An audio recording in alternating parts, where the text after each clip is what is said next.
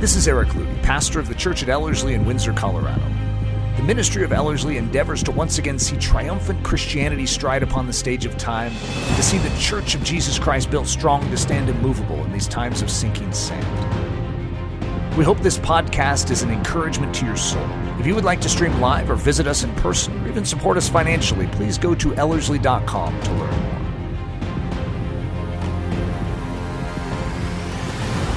Fun title for this one, and it's called Soggy Cereal.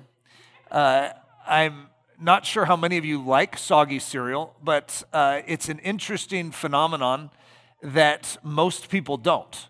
And, you know, it's the same substance, right? It's the same chemical makeup, but when it's crisp, it's delightful, and when it's soggy, it's not. And yet, why is that something that has the potential to be so good can become so bad so quick?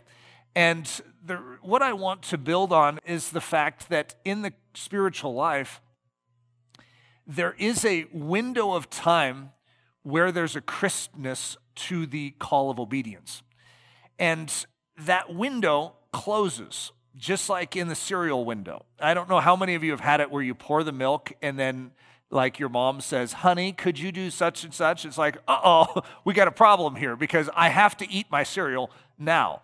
And there's a truth there. It's a principle of life, and cereal just happens to enunciate it in a fun way. And soggy cereal just sounds like a fun message too. So even if, you know, I didn't have a reason to give a message called Soggy Cereal, I want to create one just because it's a great title, right? So, and I get a you know, graphic like that. That's sort of fun. Nice crisp flakes there. Introducing Soggy Cereal Christianity.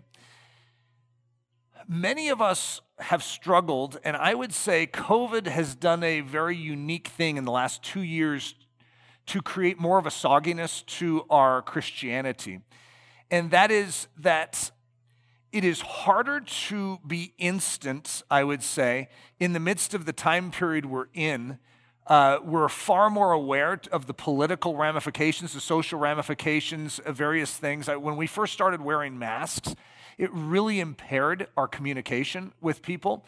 And so some of us were right at that place. I remember there was a group of fathers and sons. We were gathering together, and we were ready to literally go into this culture and take it boldly for Christ. And right at this time is when the COVID nonsense hit, and it threw us off our game, where we knew what we needed to do, but we didn't quite know how to do it. And it was sort of like, well, now that's illegal. We're actually not even supposed to do this. We're not even supposed to be out of our house. How do we do this? And it sort of threw us off that crispness of the flakes, if you will. And it's very easy, and I think many of us have felt that, where we feel a little soggy as opposed to crisp. And that's part of what I want to address today. Instant obedience versus delayed obedience. There is an idea of, you know, if you were to take instant and delayed away and we just said obedience, most people think that if you eventually get to it, it's still called obedience. And I would say that's still good. I'm glad you still got to it. But obedience is actually found in a period of time too. There is this idea of instant obedience is the idea of obedience. Delayed obedience is actually not obedience. It is choosing your time and your way when it feels pleasant to you. That is an idea. I don't know if I could call it an American idea because I think it's a human idea, but it's very, very common in our culture that we would say, well, on my time, and we make ourselves, in a sense, a central player in the idea of obedience instead of the Spirit of God.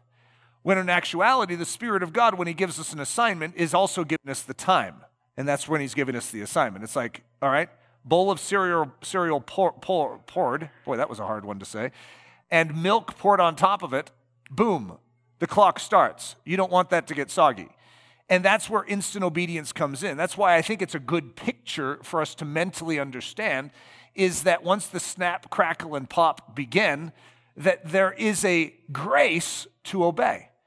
That the grace to obey is present when you receive the commission of obedience.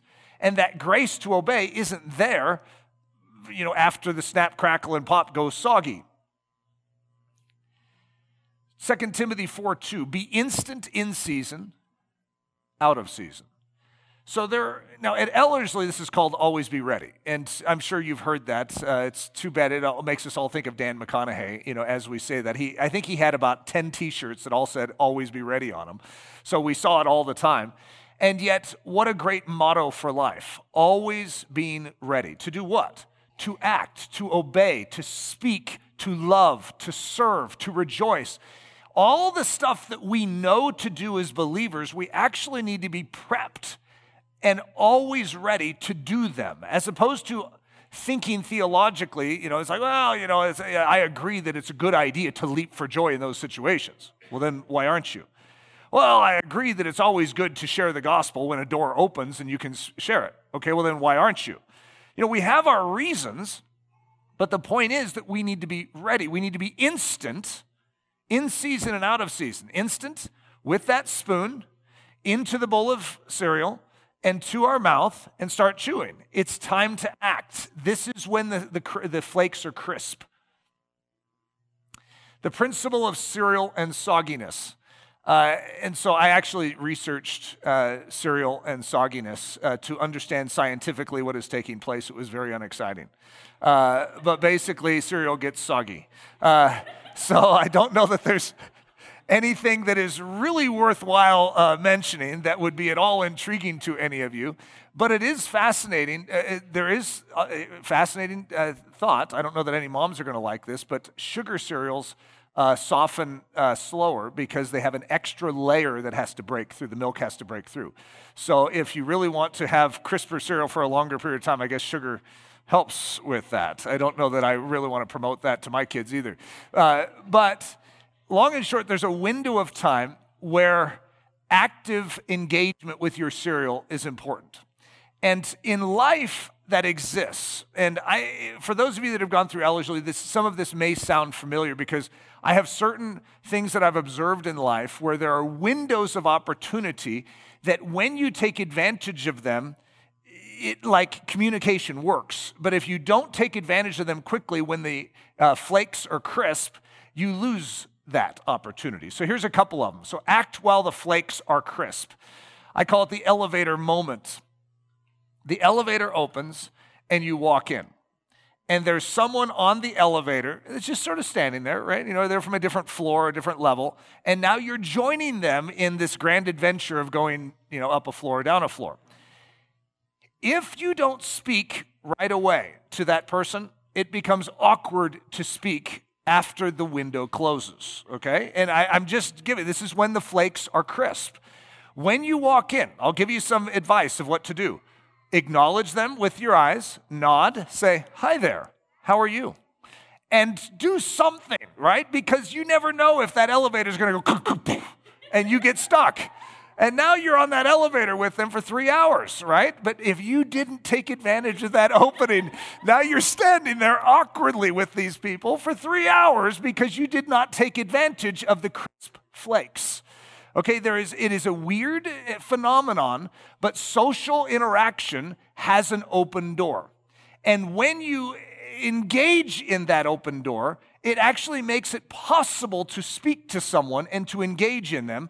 And when you don't, it becomes extremely difficult to overcome that. It doesn't mean it's impossible, it's just strained. And if any of you have ever been in that situation where you're standing there next to someone and you realize you blew your window and the flakes are starting to get soggy, it is an awkward thing to go, so what brings you to this elevator today? It's not that easy, right? Which is why I'm going to say, while the flakes are crisp, bite into them. Okay, my second illustration is the airplane gap. Okay, if any of you have been on an airplane, you sit down next to someone, there is a window of time. And by the way, the best way to do it is right when you're sitting down. Now, I agree, there are people that don't want to talk with you, and they already have their headphones on, and they're already busy doing something. Okay, I've dealt with this many times over in my life, but I think about this every single time I sit down in a plane, because I know how awkward it is to be halfway through a plane, and then, there are openings, like for instance, when they're passing drinks around and you hand them the drink and they go, thank you. You go, yeah, sure. So are you from around here? Then you somehow snag them again. So it is, with an airplane, there are some bonus opportunities that can come, but you can't take them for granted, okay? And so when you first sit down, you want to engage. But that's the same with anything. What I've just described in the elevator and what I've described in the airplane is the same with life.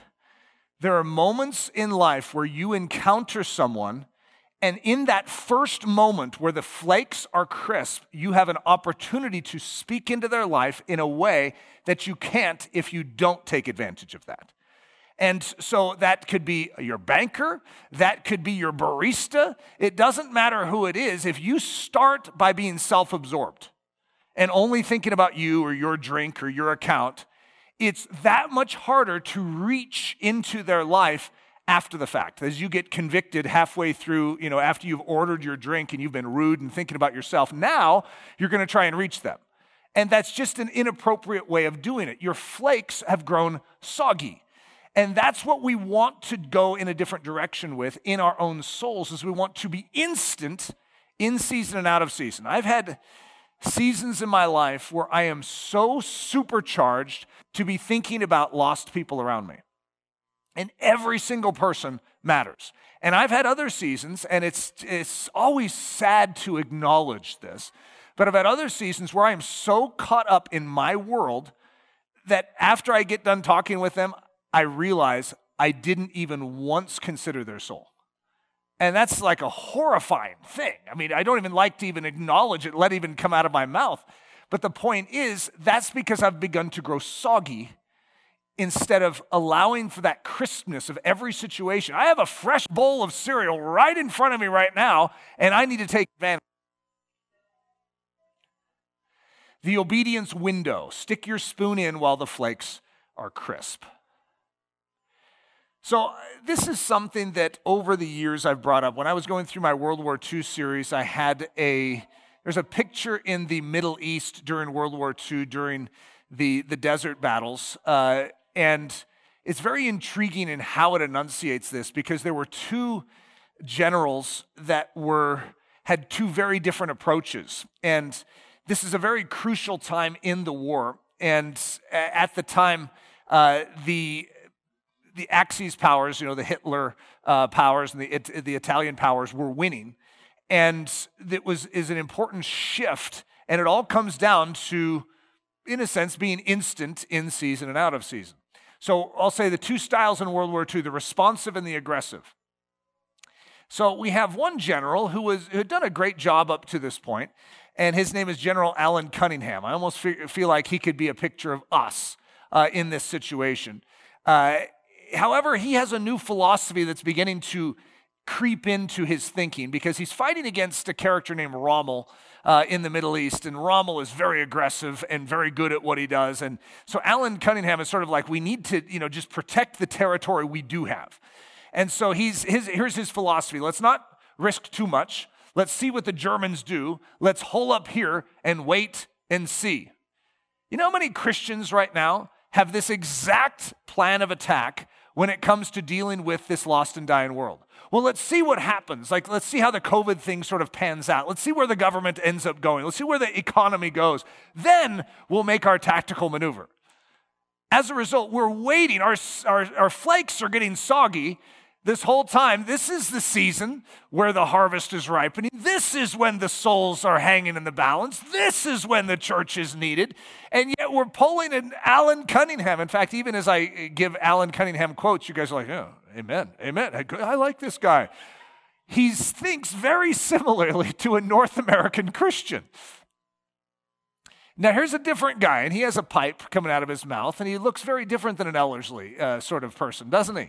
His name is General Neil Ritchie, and he approaches everything different than Alan Cunningham, and probably, I almost want to say it this way, different than we do. And yet what I feel like we need is a little Ritchie in us. We need to get whatever this is, because here's his philosophy. We can't wait another minute. This is the moment. This is the hour.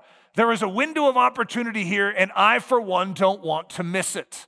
And guess what? He was right. There was a window of opportunity. However, to do it meant to risk. And to risk, I don't know that I want to do that. I would rather risk having my flakes get soggy than actually jump in through that window and try and take on Rommel. Rommel's undefeated. I mean, we can't actually stop this guy. Richie's like, yes, we can, but we need to move now. So Auchinleck is the one who's over the Middle Eastern theater for the British.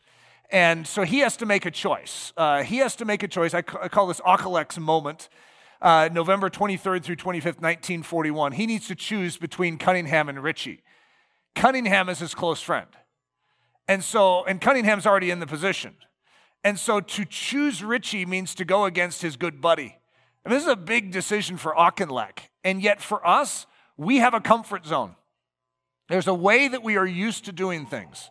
There's a way that we would prefer doing things. However, if it is going to lead us in more Cunningham direction, like we have been going, I say, even though it's been a good buddy throughout all of COVID, and, we've hung out with Cunningham, and, we really like the guy. He's a nice guy, right? That we really need to make a choice for the guy with the pipe, Ritchie. So the two very different men, the reticent and the ready. General Alan Cunningham, reticent to go, the man of 1,000 excuses, reserved, cautious, and hesitant. I do not want that to be the description of my life. I do not want that to be the description of our church. I do not want that to be the description of the church. Does that sound like the Church of Jesus Christ? Reticent to go, the man of 1,000 excuses, reserved, cautious, and hesitant. There is something that God desires for us, but we have to be action-oriented. We have to be ready to go. We have to be ready to spend. We have to be ready to speak when that elevator door opens. It's like, it's opening, guys. Are you ready? But we don't know who's on the other side. It doesn't matter. They need Jesus. When you sit down, you don't know who you're going to sit next to in the plane. That's one of the fun things about getting on a plane. It's like, isn't that weird? You don't know exactly who's going to be there. And yet, whoever it is, you trust that it's your assignment.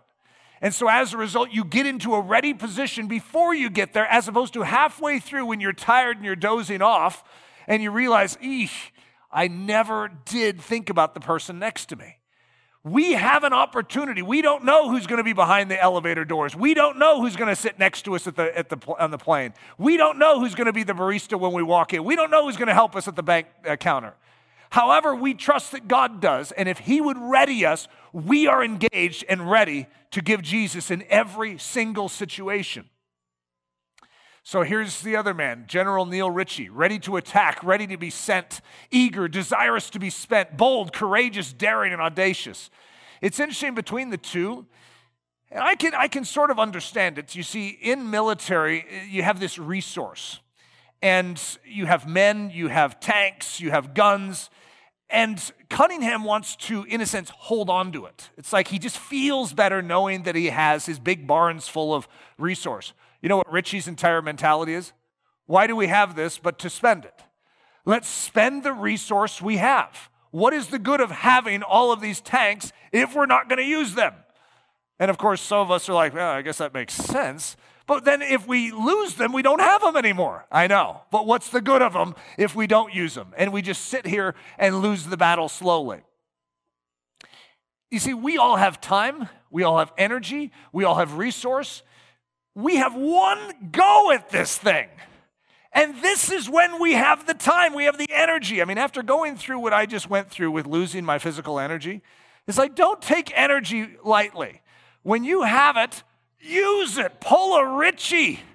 Expend yourself. Don't just say, well, when I get more energy, when I get into more shape, better shape, then I might spend a little more resource. So here's General Auchinleck. He's the one that has to make the decision. I guess that's sort of like you two. I called you guys Cunningham, but Cunningham is a part of your life. And technically, even as I say this, you don't really like that part of your life. And I have a hunch we're all in agreement together that we're like, boo, Cunningham. And we want more Ritchie, but we're in the Auchinleck position where we need to choose. Are we going to allow the Spirit of God to growl inside of us and to push us forward into uncomfortable territory? Or are we going to excuse ourselves with 1,000 excuses Cunningham style? And my guess is we're all sort of the same ilk, which is why we're here. We want to live serious Christianity. We want to make an impact on this world. We don't want to twiddle our thumbs. But we have such a propensity to do it, and we justify each other. We watch each other go, well, they're not doing it, they're not doing it. And so we somehow excuse ourselves, as opposed to saying we cannot remain this way. And this is Auchinleck's moment. And here's what he concludes. General Auchinleck concludes, I have reluctantly concluded that Cunningham, admirable as he has been up to date, has now begun to think defensively. And he's out. We cannot think defensively. Isn't that an interesting statement? You know that World War II is going to steer in a completely different direction for the British because of this decision by Auchinleck. And he's going to say, we cannot allow the infection of Cunningham's thinking to steer the course of this war. And as a result, Ritchie steps in and the course of the Middle East changes because they needed a man of action. They needed a man that was ready to roll up his sleeves and spend the resource that they've been given. We've been given the kingdom of heaven, the inheritance of Christ. We have been given all that we need for life and godliness. We have zero excuse right now. And by the way, we never run out of tanks in the kingdom of heaven. We never run out of any armament. We have unlimited resource, and yet we're still hoarding it, going, well, you know, this is when the flakes are crisp. God wants to pour a fresh bowl and say, we're going to do this again, okay? Let's start over. Let's dump that bowl out. We're going to do a fresh bowl, and I'm going to stick some fresh milk in it, okay? You ready for this? What does that mean? That means it's time to act. That means it's time to dig my spoon in. That means it's time to munch. That's right. Let's not come up with more excuses. Let's pull a Ritchie. Let's change our mode right now. So always be ready. So this idea is not just an Ellerslie idea. This is historic Christianity. This is the idea of girding your loins. You guys remember those messages? I've described in great detail girding your loins, wrapped it, and I had all sorts of illustrations for you. I'm not going to do that for you today because I know that many of you can hearken back to some of those memories in the past. But instead of having a long flowing dress, what are you supposed to do? You're supposed to wrap it so that you are ready to engage, whether that's to wrestle or whether that's to run. And so as a principle of the scriptures, Jesus himself is going to say, gird your loins, which means ready yourself to act, to be instant. So right now, as he sets a fresh bowl in front of us and says, I want us to do this different. I don't want us to go Cunningham style anymore. We need to shift what we're doing in the church right now. I want us to go Ritchie, okay? So what do we need to do? We need to gird our loins. If we're going to actually begin to move, we need to proactively in our soul engage in what we know to do. So there's a word that goes in the opposite direction, and the word is indolent. It's a fascinating word. You know what it actually translates to mean? Wanting to avoid action. Now, none of us would ever go out of our way to say that we are indolent or want to be indolent, and yet there is a weird craving that we have to be indolent. We don't want to have to do anything. God, could you do it? Could you just save the world out there? I am tired. When in actuality, this is the opposite of the kingdom pattern. When the Spirit of God is working in us, we want to act. We do not crave this. You know, this very idea is very heavy duty in the Proverbs. Now, we don't usually translate it as indolence, but maybe you'll recognize it as we go through. Atsail is what the word in the Hebrew is. Lazy, sluggish, indolent, always having 100 excuses. So there's always a reason why you can't do something. It's like, oh, why can't you do that? Well, I wish I could, but, I have this problem, I have this. You see, when you are wired that way of why you can't go out and share the gospel with anyone, why you can't give away your resource, why you can't fast and pray, why you can't, you fill in the gap. Because there's so many things that many of us in here know. We know the framework of health. We know the framework of what we should be doing. Bowl of cereal, freshly poured, milk on top of it, spoon in hand. What are we supposed to do? I mean, it's pretty obvious. We're supposed to eat it, right? So why don't we? That's just a lot of work. I mean, it's a lot of work to take that spoon, dig it in the bowl, and pull it all the way to your mouth and then chew it. I mean, come on. I mean, does God expect me to do all that? Ironically, there's a proverb on that exact point. So, atzel. Here's another definition for atzel. Having the cereal in the bowl, the milk poured on top of it, and a spoon in hand, and yet letting the flakes go soggy? What? Say it isn't so. What is this? This is precisely what I want the Spirit of God to touch in our life. I don't want this to gain one more inch in our soul. Oh, I have another definition for atzel. Mr. Soggy Cereal Man. You do not want to be Mr. Soggy Cereal Man, also known as Cunningham, right? We do not want to be Mr. Soggy Cereal Man. So I have a whole bunch of scriptures that talk about Mr. Soggy Cereal Man. Proverbs 10:26, as vinegar to the teeth and smoke to the eyes, so is the soggy cereal man to those who send him. All right, now that's the word in the Hebrew, atzel. So is the lazy man. So is the sluggard. So is the indolent man. So is the man with 100 excuses to those that send him. So that means if you are a boss and you have the soggy cereal man working for you, there is nothing worse. It's like vinegar to the teeth and smoke to the eyes.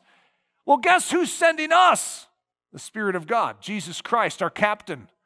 And he's sending us, and when he sends the soggy cereal guy, it's like vinegar to the teeth and smoke to the eyes of our God. Okay, I mean, that should be enough motivation right there, because every one of us in here wants to please our Lord. And yet to be the soggy cereal guy is not a good thing when it translates heavenward. Proverbs 13:4, the soul of a soggy cereal man desires and has nothing, but the soul of the diligent shall be made rich. So there is something that you are craving right now in your spiritual life. But to get it, you have to go after it. It's an interesting phenomenon that God has given us grip, and we need to use it. It's sort of like this arm. God sets something out in front, and I'm like, well, God, can't you just stick that in my mouth? And he goes, no, you need to use what I gave you to reach out and grab it. He's the one that supplied it, but we still have a responsibility to engage with it, to gird our loins and to act. Proverbs 19:24, a soggy cereal man buries his hand in the bowl. That's an appropriate word. And will not so much as bring it to his mouth again. What a sad guy this is, right? Proverbs 20:4, the soggy cereal man will not plow because of winter. He will beg during harvest and have nothing. Proverbs 21:25, the desire of the soggy cereal man kills him, for his hands refuse to labor. Proverbs 22:13, the soggy cereal man says, there is a lion outside, I shall be slain in the streets. See, there's always a reason why the soggy cereal man can't act. And what I want you to allow the Spirit of God to do in you, I want it to be done in me, is I want all of these excuses to just be blown apart. You know, why can't I engage with the person in the elevator? Well, they may think funny thoughts about me. Why can't I talk to the person sitting next to me on the airplane? Well, because they have their headphones on. We have a reason. What we need to do is not allow those reasons, those Cunningham reasons, to stop us from doing what we know to do right now. I have a fresh bowl of flakes in front of me, and they're crispy right now. I have milk in the bowl. That means the time is now. And God has given me a spoon. What do? I do what I know to do. He who knows what he ought to do and doesn't do it sins. But he who knows what he ought to do and does it, well, that's righteousness. That's just what we're supposed to do. Proverbs 26:13-16.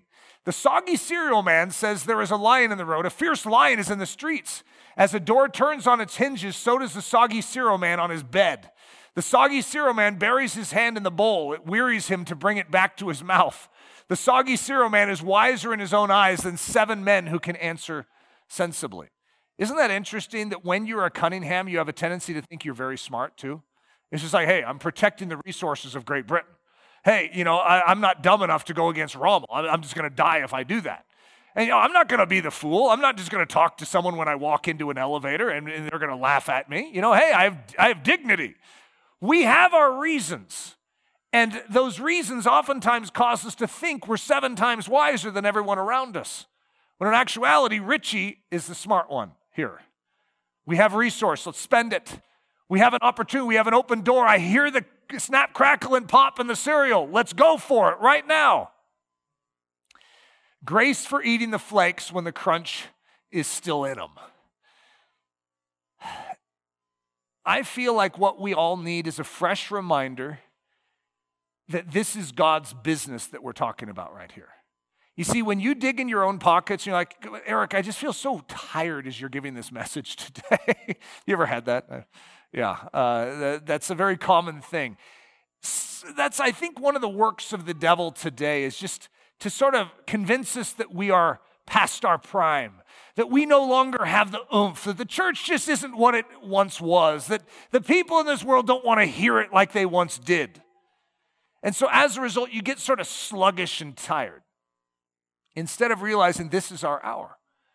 And the Spirit of God is the one that wants to enable us to do it if we will take the step. Our job isn't to save the soul. Our job is to say yes. Our job is to agree with Richie.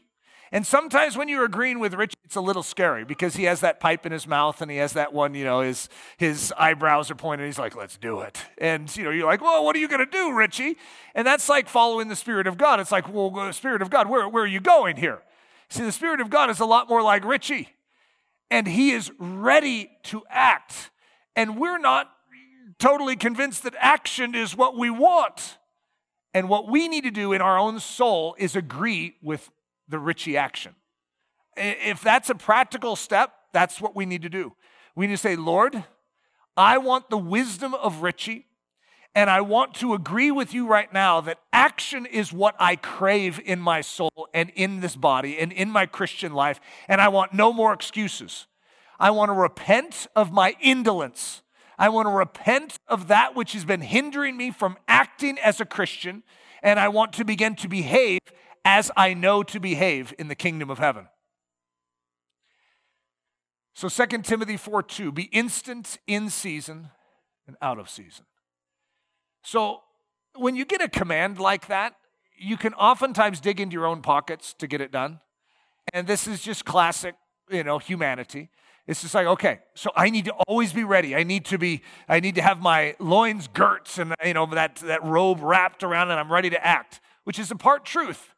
However, you need to recognize that the secret to action in Christianity is the enabling power of God. That it is not you that actually carries out the Grand Commission. It is, but it's you yielded saying, God, I need your power. And when you turn to God and say, God, I need you to lift my Cunningham-like state up into a Richie action mode, you are yielding yourself, you are giving yourself, and he is more than happy to supply that grace unto action. But then he will test it, and he will press it forward even today. And he will give you opportunities, like an elevator will open, an airplane seats will, be filled, or, a barista counter will be across from you, whatever it is that you then need to begin to take the small steps. You need to begin to dig that spoon into the cereal and eat those flakes while they're crisp. So here's our great secret, Ephesians 6:10. Be strong in the Lord and in the power of his might. This is how Christianity works. And it does not work in the strength of your own resolve and in the power of your own right hand. Christianity functions in the power of God. The Holy Spirit, who is the one initiating these thoughts, is also the one that says, and I can do it in you. Are you open to that? Oh God, what does that mean if you do it? It means that he will give you the power to obey. He will give you the power to dig that spoon into the bowl. He will give the power to bring it to your mouth and to chew it. He will give you strength if you desire it, if you take it. So these are just thoughts that I had. I actually grabbed these from a message a while ago. I don't know how long ago it was, but I was I was looking at this list and I was thinking, yep, it's funny how these same things are what I need to hear afresh today. So I want to be ready, just like I know you guys do. I want to be ready, and these are, you could call these extremes, but they're not really extremes. They're just more Richie-like attitudes. They're Richie-like leanings. I want to be ready if our God asks to wake up at 3 a.m. and pray like I've never prayed before. You see, I don't want to come up with a reason to go, well, I haven't been feeling very well. I have, some COVID after effects, and, I don't really have a lot of strength right now. I need a lot more sleep. And so, yeah, God, maybe someday I might get back into the groove of being available to you to pray. No. No more Cunningham thinking. I want to go straight forward out of this message and say, Lord, this is your body, and you can do with it what you see fit, and I am not going to allow the parameters of physical weakness to define what you desire to do with me. I want to be available to you. If you want me up at 3 to pray like I've never prayed before, then my answer is, yes, Lord. Even though I could have the Cunningham voice going, but Eric, your resource would be spent. I mean, you don't have a lot of strength right now. Hey, Cunningham voice, get out of here. Oh, how about this one? Cunningham voice, get thee behind me, Satan. See, you wield that line too. Okay, here's another one. To be ready, if our God asks to give up food for the day and fast.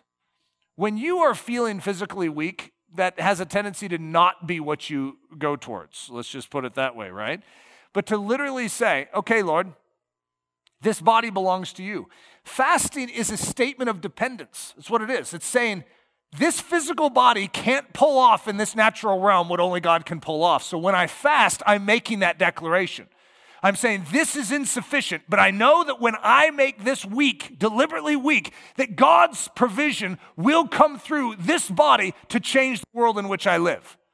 So if God wants to make such a statement, I want to be a Richie, not a Cunningham. Richie Cunningham. Wasn't he Happy Days? Wasn't that Richie Cunningham? Boy, that's the first time I've noticed that. All right, let's go on here. To be ready, if our God asks to testify of Jesus Christ to a stranger at the local grocery store. In other words, I want to be in Richie mode and ready to testify instead of coming up with 1,000 excuses. To be ready if our God asks to give away our entire savings account to someone he shows us. Boy, I don't like that one. And yet what that statement is saying is, I have resource. What's it for? It's for the kingdom of heaven. It's not for me. The reason he entrusted it to me is so that I have it to spend against Rommel. And right now I have tanks and I have guns, I have men, I have everything I need. And right now, if this is what needs to be spent, then Lord, spend it. I want to be Richie and not Cunningham. To be ready to expect God to ask God to ask, and to diligently listen for God to ask us to do something that is not easy. I would like us to freshly lean in to just say, Lord, I'm ready to be asked to do hard things. I don't want to only approve of things that would be easy, things that would fill sort of that role of looking spiritual but be a lot more pleasant. I want to go where you want me to go. I want to do what you want me to do. And even if that means harder things, I want to be your man. You can, if you're a girl, you can say your woman. I want to be available and ready to act now. Father, I pray that you would make us action men and women. And Lord, we acknowledge up front that we have a propensity right now towards indolence. It's in our culture. It's in the spirit of the age. It's just there. It's a dearth that is baked into the American culture. And Lord, we don't want it. We don't want to be touched by it. We don't want to excuse ourselves. We desire the real thing. We desire you to carry us forward unto action, unto a readiness. We want to gird our loins even now as we are praying this prayer. And as we head into our day, Lord Jesus, we want to be aimed towards Richie behavior and not coming up with excuses. Lord Jesus, apart from you, we can't do this. But you will give us power to obey and to act. And so that's what we look to right now, Lord Jesus. We ask that your Holy Spirit would work mightily in us and through us. It's in the precious name we pray. Amen. This message was brought to you by the team at Ellerslie Discipleship Training. At Ellerslie, we are laboring to rouse the Church of Jesus Christ out of its lethargy and build brave-hearted Christians for such a time as this. Listen to our weekend message live at 9 a.m. on Sunday mornings, or join us for Daily Thunder Monday through Friday at 8:15 a.m. For more information, go to live.ellerslie.com. We invite you to visit us at the beautiful Ellerslie campus in Windsor, Colorado for a day, a week, or an entire season of gospel-centered spiritual training. Learn more at ellerslie.com. Thanks for listening.